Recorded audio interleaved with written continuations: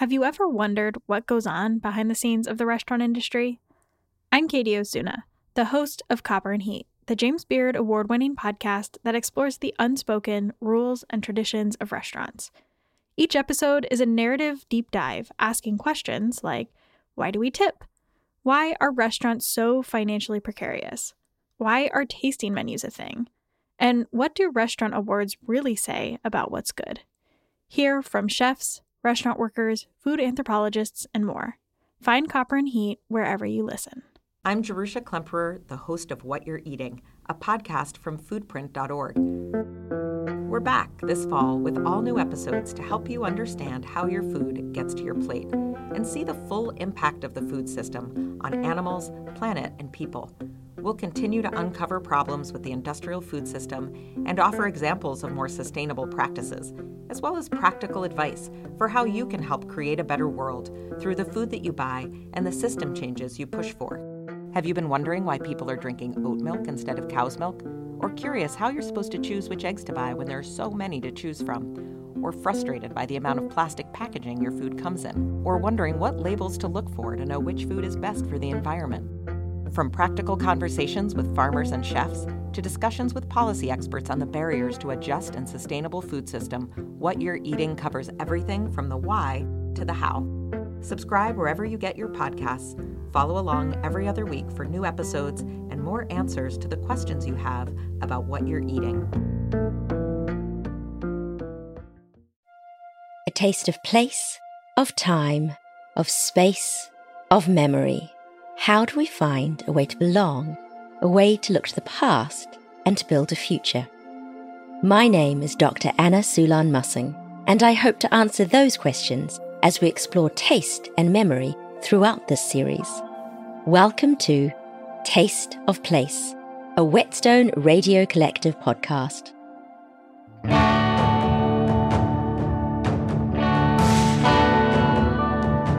In this episode, An Imagined Past, we delve into how food, nostalgia, and nationalism all interplay with each other. We also have the pleasure of cooking a few dishes with Pam Brunton, who is chef and owner of Inver Restaurant in Scotland on Loch Fyne. As Pam guides us through recipes, she also teaches us about an idea she coined, landscape cuisines.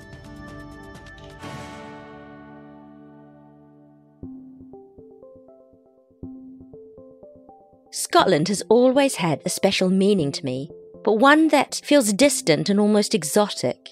My mother was born and bred in New Zealand, but her grandparents came from Scotland as small children in the 1880s as part of a migration flux that lasted between 1840s through to the 1970s. These migrants consisted mostly of those from working class backgrounds, farmers and tradespeople.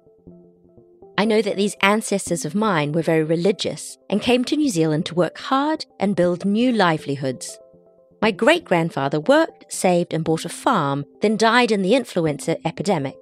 His wife and son, my grandfather, moved to the city and sold the farm. My grandfather eventually bought land in Wellington and built a shop called Family Clothing. It was almost like a mini neighbourhood department store with a haberdashery and sold items from underwear to school uniforms. It had a safe built into the floor, and my mother loved that shop. From my mother's side, I come from the Henderson and MacLennan clans from Scotland. Crossing bodies of water, travelling and building home in new places is an act that goes back far in my heritage. Nostalgia, by definition, is a yearning for the return of a past, of a time in history. It is also a longing for home, such as homesickness. It was coined in the 1600s to describe anxiety expressed by Swiss mercenaries fighting away from home. It is often triggered by a smell, a taste, a conversation, and is remembering happy times, but there is sadness. It can be bittersweet, it can affect feelings of belongingness. The word is a combination of the Greek word nostos, meaning homecoming, a Homeric word, algos, meaning sorrow or despair. Nostalgia is a longingness. This longing for home is one that those in diaspora feel as well as those in places of home and origin. To understand nostalgia is to understand the places you're in and the histories your story is involved in. So the Scottish side of my history is one that I don't know much about, but it sits in my mind as our landscape, a place of hills, mist, water, and mystical creatures. It feels like a place of magic, one of warriors. It is hard not to have an idea of Braveheart in my understanding of Scotland. It also feels far away, even though it is on the same landmass that I live on now. Scottish missionaries are also large figures in my family story, although they occupy a hazy form, as they are the reason my father was who he was. As many in Sarawak were, he was educated by Scottish missionaries in the interior, a school with a roof and no walls, where he spent 6 months at a time away from home. He fished, gardened, and grew his own vegetables from the age of 6. Dropped off by his mother with a big bag of rice, only a pair of shorts held up by a belt of looped-together rubber bands. None of this was unusual for the indigenous community in the 1950s in Sarawak.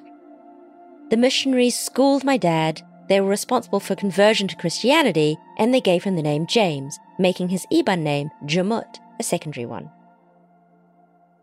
I'm on my way to Scotland to meet Pam Brunton, chef-owner of Inver, a restaurant known for its superb food and sustainable practices. To get to Inver, to this corner of Lochvine, was a 4-hour train from London to Glasgow and an hour-and-a-half drive in a car. It was across hills and valleys, an abundance of green at this time of the year, lusciousness, fields flush of purple, perhaps heather, a plant I associate in my imagination with Scottish wilds, but Google tells me it's bell heather or bluebells. It reminds me of New Zealand, of course, but the shape and the rhythm of the landscape is also reminiscent of Sarawak. Bodies of water weave throughout the terrain. At the restaurant, Pam cooks for me 2 dishes that use pepper. A classic Scottish combination of turnip and black pepper in a classic dish, a broth, followed by wild pepper, a close cousin of the pepper we're speaking about in this series, pepper nigrum, in a dessert. Although the restaurant wasn't open for lunch, the staff were busy all around us in the kitchen and in the foyer of the restaurant. My name's Pam Brunton and we are at Inver Restaurant, sitting in the foyer, which overlooks the shores of Lochvine, Lachlan Bay, and directly across from me there's the old Castle Lachlan. What are you cooking? Turnip broth, which is, the turnips, we were talking about them earlier. They're a very iconic Scottish vegetable, originally introduced into the country as animal feed, but the wealthier landowners reserved them for their sheep up north in Scotland, where the land was much poorer and the people were much poorer. We ate them as a vegetable. So I'm very fond of using them. One, they're very tasty, but I also kind of like that kind of a history as well, and I like to glorify things that have had maybe not such an honourable past. I'm very interested in making humble ingredients delicious rather than just relying on the luxury ones. So this is turnip broth, which we make by juicing a whole bunch of turnips, basically. We blend them with some water and then squeeze all that liquid out and then cook that with chicken stock. If you want to talk about Scottish nostalgia foods, I think of mashed turnips. Neeps, that's what I associate it with. Haggis, neeps and tatties. That's pretty classic. We do serve it in the restaurant. We make it and serve it occasionally in the restaurant as well, just a very contemporary presentation. It's not the kind of school dinners type blobs. Just to confirm, you heated the soup, then the pork fat with the infused pepper goes in. It's just melted and then dribbled on top of it. An important principle in my cooking is that kind of separation of flavours you get. So rather than infusing the pepper into the turnip broth, if you float it on top in the vehicle of a fat or an oil, you will get the hit of the pepper and you will also taste the turnip itself as well. So you get a more vivid impression of both. I guess a bit of like the black and the white next to each other, that kind of contrast. So the wild pepper, why did you decide to use that? Because it's delicious. Mostly because a colleague used to like using it a lot. He used to put it on his eggs a lot. I'm always curious about new ingredients and I started using it myself, and I really enjoy that it's a pepper and people don't expect to find pepper in their puddings. As well as the kind of peppery elements to it, it's got a lot of clove and cinnamon and allspice kind of notes to it as well. So it is perfectly at home being served in salt and pepper apple pie is its other application that we did last year. And I'm fond of using it as a beignet or a donut spice as well. What do you think it brings to a sweet dish? Like you were talking before about contrast, is it similar? Yeah, absolutely. It's that kind of pepperiness it takes people's minds to a slightly more savoury space maybe, although it really is as relevant in sweet as any of the other kind of sweet spices. I think it's just one of these things that helps people engage with the food. It's a bit more interesting, it makes people think. I sat down with Pam in the foyer of the restaurant away from the kitchen to talk a little bit more in depth about her philosophy and approach to cooking. I met Pam for the first time in Norway in 2021 when she gave a keynote talk at a symposium called Arctic Mass. I had known of Pam's food for a few years, and I remember reading a piece that she wrote at the beginning of the pandemic in the Vittles newsletter about capitalism in restaurants. At the symposium, Pam spoke about an imagined past and how the stories we know of ourselves are created for various reasons, and which means we have the power to tell new stories. Her perspective is focused on Scotland, but the questions she asks and interrogates can be universally applied. Pam is currently writing a book exploring these ideas through a philosophy that she has coined landscape cuisine, which is about investigating our personal landscape, which encompasses the literal landscape around you as well as your historical and personal histories. The notion of personal landscape came about through exploring what a landscape cuisine might be. That idea, those two words put together, landscape cuisine, came about through a conversation with a photographer called Susan Bell. We were discussing how she would like to take some photographs and perhaps I would do some words to go along with it. That book never happened, but it was through an interesting conversation that we started talking about landscape cuisines and an idea of locavism, not just as an environmental response to food miles, but as an idea of connecting people to where they're from, to their own stories, to the landscape around them and the kind of health and social and environmental benefits that might come out of all of that. And when I started thinking about what that actually meant, the most obvious starting point is natural landscapes. If you look out the window here, you can see we are surrounded by some pretty stunning scenery. The kind that has sold Scotland on chocolate boxes and calendars all over the world. The whisky marketing drive relies heavily on the hills and the mountains and the lochs and the old castles and all the rest to paint this picture of Scotland that resonates with Scottish diaspora and whisky lovers and farmed salmon lovers the world over. But then I started thinking, well, how much of this is actually real and how much of this is a made-up story? Because what you actually look at when you look out that window is spruce forests that were planted for money due to government incentives in the 1960s and 70s. These are monocultures. They have all the inherent problems that monocultures do. They have suppressed the growth of certain species, they have suppressed biodiversity, and they have turned deer, or a certain kind of deer, the red deer, into basically a plague across Scotland. You know, people have romantic notions about stag's heads and shooting and game estates and all the rest, but actually these are mismanaged natural landscapes that have had a lot of detrimental effects on biodiversity, on communities, on natural landscape all over the country. The iconic Scottish grouse, for instance, which is romanticised every 12th of August. Fancy restaurants in London have it all over their menus. Grouse moors are terribly badly managed. The grouse eat the shoots of young heather, so to promote the growth of these little shoots, grouse moor managers will burn the entire moor. If we go back a couple of centuries to when the Victorians first cottoned on to Scotland as a playground for wealthy royals and their associates from down south, and to be honest, we don't need to pitch it as an England versus Scotland thing. It's very much a rich versus poor thing. Aristocracy, the remainders of the kind of clan heads that were still ensconced here, as much a part of it as Londoners and royals.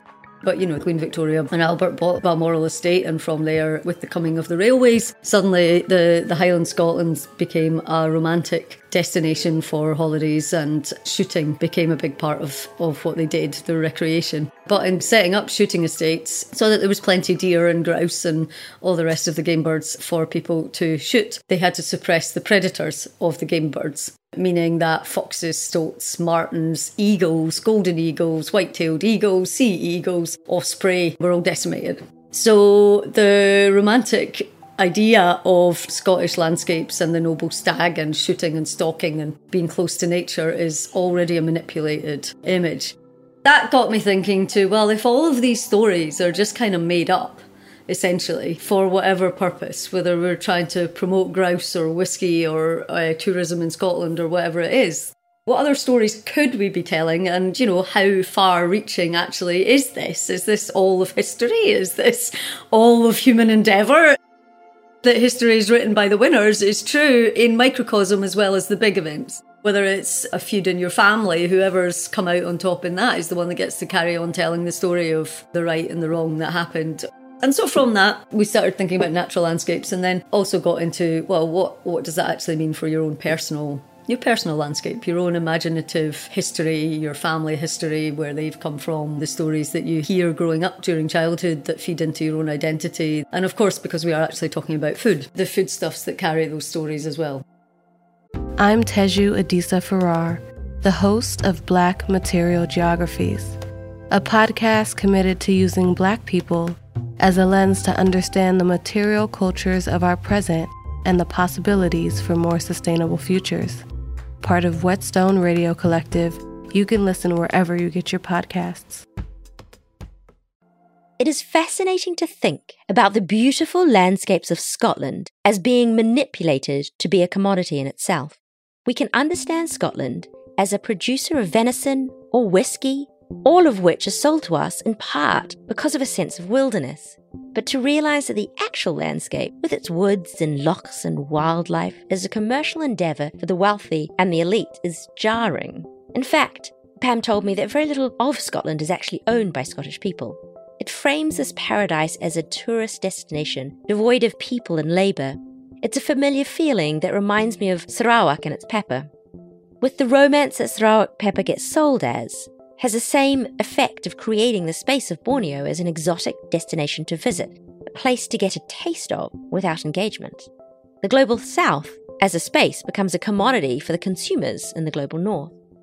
I asked Pam how she connects with bigger historical themes with personal histories and how she incorporates all of that into her cooking. What we say we do at Inver is modern Scottish cooking, which is kind of a huge statement. When I started writing the book that's about a landscape cuisine between two waters, it was all about exploring what I meant by that. Because, I am Scottish and I am cooking in Scotland, and I do draw on traditional Scottish recipes, some of which were cooked by my grandmother when I was a child in that classic cook's tale. But also I am aware that Scotland itself is not a theme country. We have things that are not told as the part of the story abroad, with the hills and the mountains and the stag's heads and the leaping salmon. There is more to us than just that, especially these days. For the last 2 or 3 centuries, we have had populations in Scotland from India, from Bangladesh, from Pakistan, from China. There's a big, well-established Chinese population in Glasgow, as well as from Iran, Poland.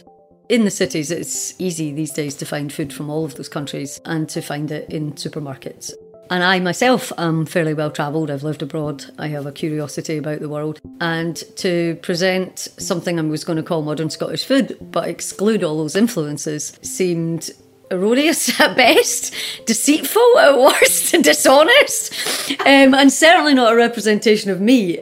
If I were to cook food that was all about turnips, barley, lamb, whiskey, I would actually be cooking something that excluded a big part of me and my own experience and my own interest in flavour combinations and learning techniques and ingredients abroad and bringing them back.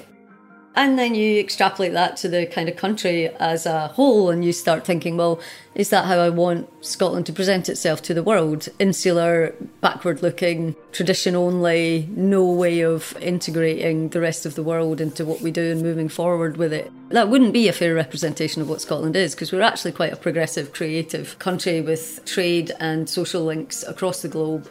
We are a hospitable people who like new influences. Fantastic example in 2020 when the Home Office descended on an immigrant couple in a street in Glasgow where my friends actually happened to live, and everyone in the street turned out to bar them from entering the house because these people were welcome, they were their neighbours, and the Home Office had no right to go in and remove them. In 2021, 2 men were apprehended in a dawn raid by the UK Immigration Enforcement. They were Muslim men, and this incident happened during Eid al-Fitr, the marking of the end of Ramadan. But the van holding the men were not able to leave the street as local residents surrounded the vehicles in protest. At the end of the day, they were released, to cries of, "You messed with the wrong city." Scotland has a reputation of resistance, and although they didn't win independency during the referendum in 2014, it has a real sense of difference from England and the rest of UK. This idea is most famously told through the stories of William Wallace, but can be seen today with its separate governing decisions and systems, such as the fact that undergraduate education is still free for Scottish people. So that's the kind of Scotland I want to present, inclusive. But if you look back historically as well, there are trends in Scottish food and cooking that have always been like that. They have always accepted influence from abroad. Of course, colonialism is the elephant in the room when you start talking about produce from abroad. And of course, there's the whole dark history of the rise of capitalism and with it colonialism and the British East India Company and all the dubious histories therein. And I wanted to be able to talk about all that, use ingredients and acknowledge what had brought them here, the other families, the other histories that had brought them to us. Part of talking honestly about colonialism is having these rich conversations, as Pam mentions, on how the exchange of goods and cultures shaped places, spaces, and people. As people, produce, and plants moved across the world, landscapes were changed forever. We get to enjoy the deliciousness of those exchanges, but we can do that whilst acknowledging the past. These paths of movement are especially relevant to Pam and shaped her as a person and a cook. My mother was born in Zimbabwe. Her parents very tragically died in a plane crash when my mum was 11 and her elder brother was 13. They were actually on their way, they were emigrating back to Scotland. The kids had been sent on ahead with their grandmother. My mum and her brother, Uncle Gordon, were brought up by their grandmother. So there was a kind of skipped generation in the sort of progression that you get through families. And when I was growing up, their grandmother, my great-grandmother, lived with us for a number of years. She was in her 90s. So I remember being part of, as well as the kind of Findus crispy pancakes and Linda McCartney lasagnas and potted hoch, fresh Crowdy cheese and lemon curds and the things that Gran used to make. Traditional Scottish things that were always around. There's a lot of family stories to tell that have been handed down to me through the food that we eat, as well as the photographs. So that is my kind of personal landscape, and it's all relevant. Good cooking is all about connection, storytelling, seeking acceptance and communication with other people, be it the family and friends you're cooking for or the guests in the restaurant. These were my stories, and I wanted to find ways of telling them. For Pam, food becomes a tangible way to discuss the past and our relationship with nostalgia. I grew up in New Zealand very much aware and treated as being Asian, but of course that was only part of who I was. It was often a surprise when people met my white mother, the very picture of the Scottish ideal, pale skin, light eyes and dark hair. So although the world treated me as other, I also knew I was white. And the identity of being Scottish in particular was something that was very much a part of that whiteness. This is because New Zealand is a relatively young country, and most people can trace their heritage back to, quote-unquote, the old country, and still have family roots within the United Kingdom. And therefore it is a topic spoken about a lot, which is of course a nostalgia and a romanticism too. My mother's parents died before I was born, so the Scottish identity is present, but in a somewhat dream or imagined state for me. I felt a real kinship with Pam's Scottish diaspora identity. Hearing Pam talk about her family's stories gave me a yearning for what I knew existed, but I was not a part of.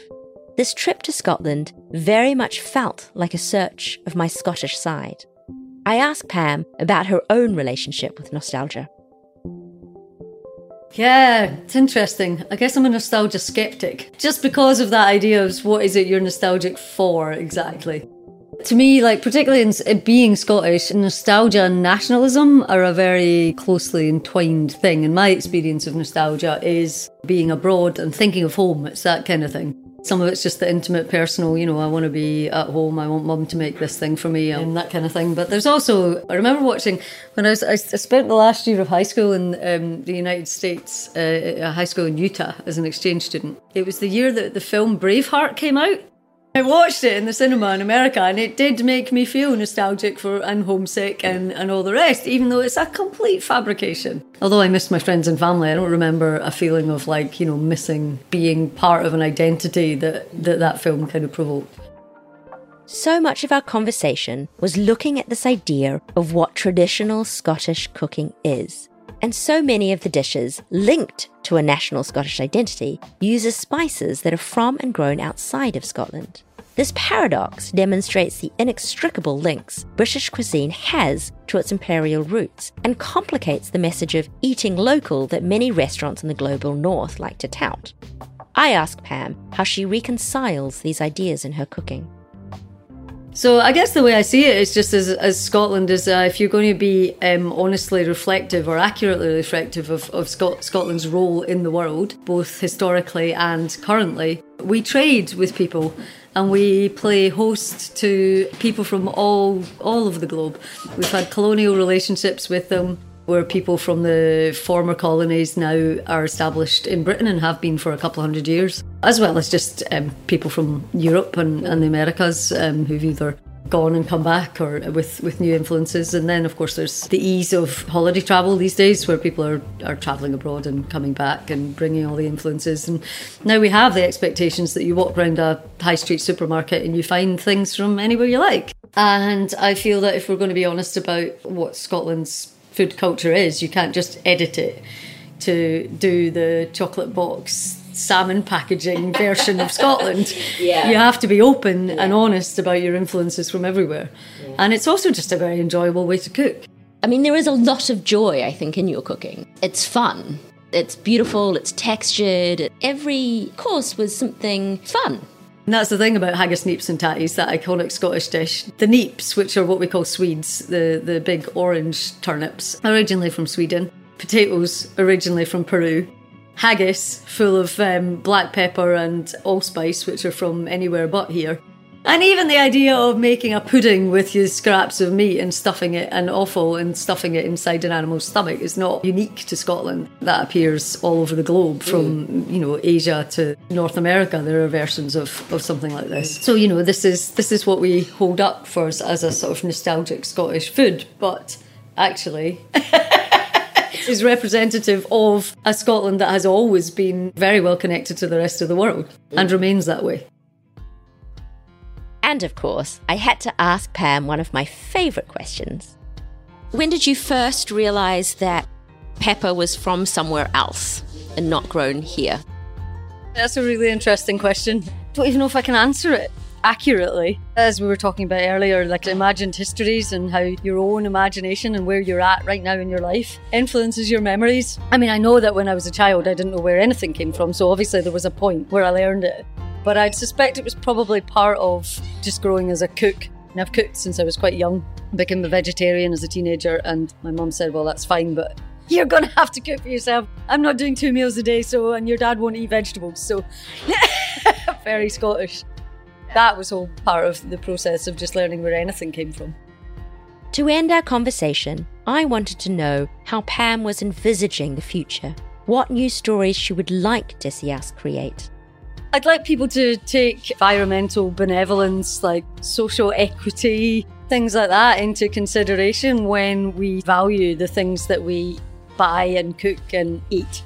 And perhaps just connect a little bit more to the things that are actually happening around you. It means things like buying local food from local farms and all the benefits therein, which is, a bit more than just food miles. It's also about, supporting local economies and making your own locality richer by keeping the money circulating in it and all these things that we know. And if we can learn to value things like just be more conscious of where things are coming from and how they got there in the first place, and valuing the things that came while providing benefits to communities rather than rinsing them for all they were worth, be that communities abroad or communities here. Perhaps whether it's a concerted effort by governments and marketing boards or whether it's actually just something that's led by people. Learning to tell stories that will benefit the people in the future, as well as bringing joy to the people who are cooking and eating now.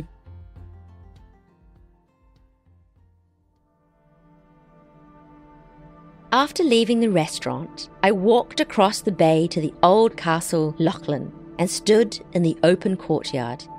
Castles are fascinating spaces. They were centres of feudal power and built to display that power to all who gazed upon it. Even as I stood in its ruins, the thick stone walls that were left felt like they would last forever. This castle was built in the 1400s when, at the other end of the island in London, the Fraternity of Peppers had already become the company of grocers, and the British Isles were thriving in their global trade. This castle, a plaque on the remains of the castle wall tells me, belongs to the MacLachlan clan, a family that immigrated from Ireland to Scotland in the 11th century. It was built to protect the bay and control travel through and on Loch Fyne. There is a sense of movement in this place, and I can easily imagine that this castle operated as a fort. What travel were they controlling? Was it goods going to and from the rest of the Isle? Was the port of Glasgow bringing in produce from the rest of Europe that the clan wanted to move through their part of the country? Pam's restaurant is called Inver, which means between two waters, a place where one body of water meets another. This is referring to the fact this bay is the meeting point of the Lachlan River and Loch Fyne. This castle and Pam's restaurant sit on either side of this meeting point. Both are or were a home and anchor, as well as places where people come to and move through. It feels like the past talking to the present. Water, travel and movement are all reminiscent of Sarawak to me. As I mentioned at the start of the journey to Scotland, in the landscape I felt echoes of Borneo. And now here at this castle, where these waters meet, I am again reminded of Sarawak, and specifically my family farm where I first encountered Pepper. My family farm is called Nanga Majau, which means mouth of the Majau River. It too is a meeting place of two flowing bodies of water, Majau and Balai rivers. It is very quiet in the courtyard. I look out as winds skim across the bay and ripple the water. But I feel protected in this medieval structure. It feels remote and calm, and is akin to when I was a child and looked out the farm window across the pepper trees and onto the river below.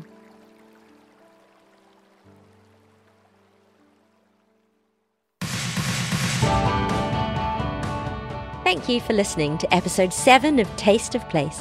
Special thanks to Pam Brunton for speaking to me about her concept landscape cuisine and her cooking and sharing a delicious meal. I'd like to thank my producer, Catherine Yang, audio editor, Diana Kapulong, researcher, Caroline Merrifield, and intern, Ashley Choi. I'd also like to thank Whetstone founder, Stephen Satterfield, Whetstone Radio Collective executive producer, Celine Glazier, sound engineer Max Cuddlechuk, music director Catherine Yang, managing producer Marvin Yer, associate producer Quentin LeBeau, production coordinator Shabnam Fidosi, production assistant Maha Saned, and publicist Melissa Horton. Theme music created by Catherine Yang, and cover art created by Whetstone art director Alex Bowman. You can learn more about this podcast on whetstoneradio.com, on Instagram and Twitter at Whetstone Radio, on TikTok at Whetstone Media, and subscribe to our Spotify and YouTube channel, Whetstone Media, for more podcast content. You can learn more about all things happening at Whetstone at whetstonemedia.com.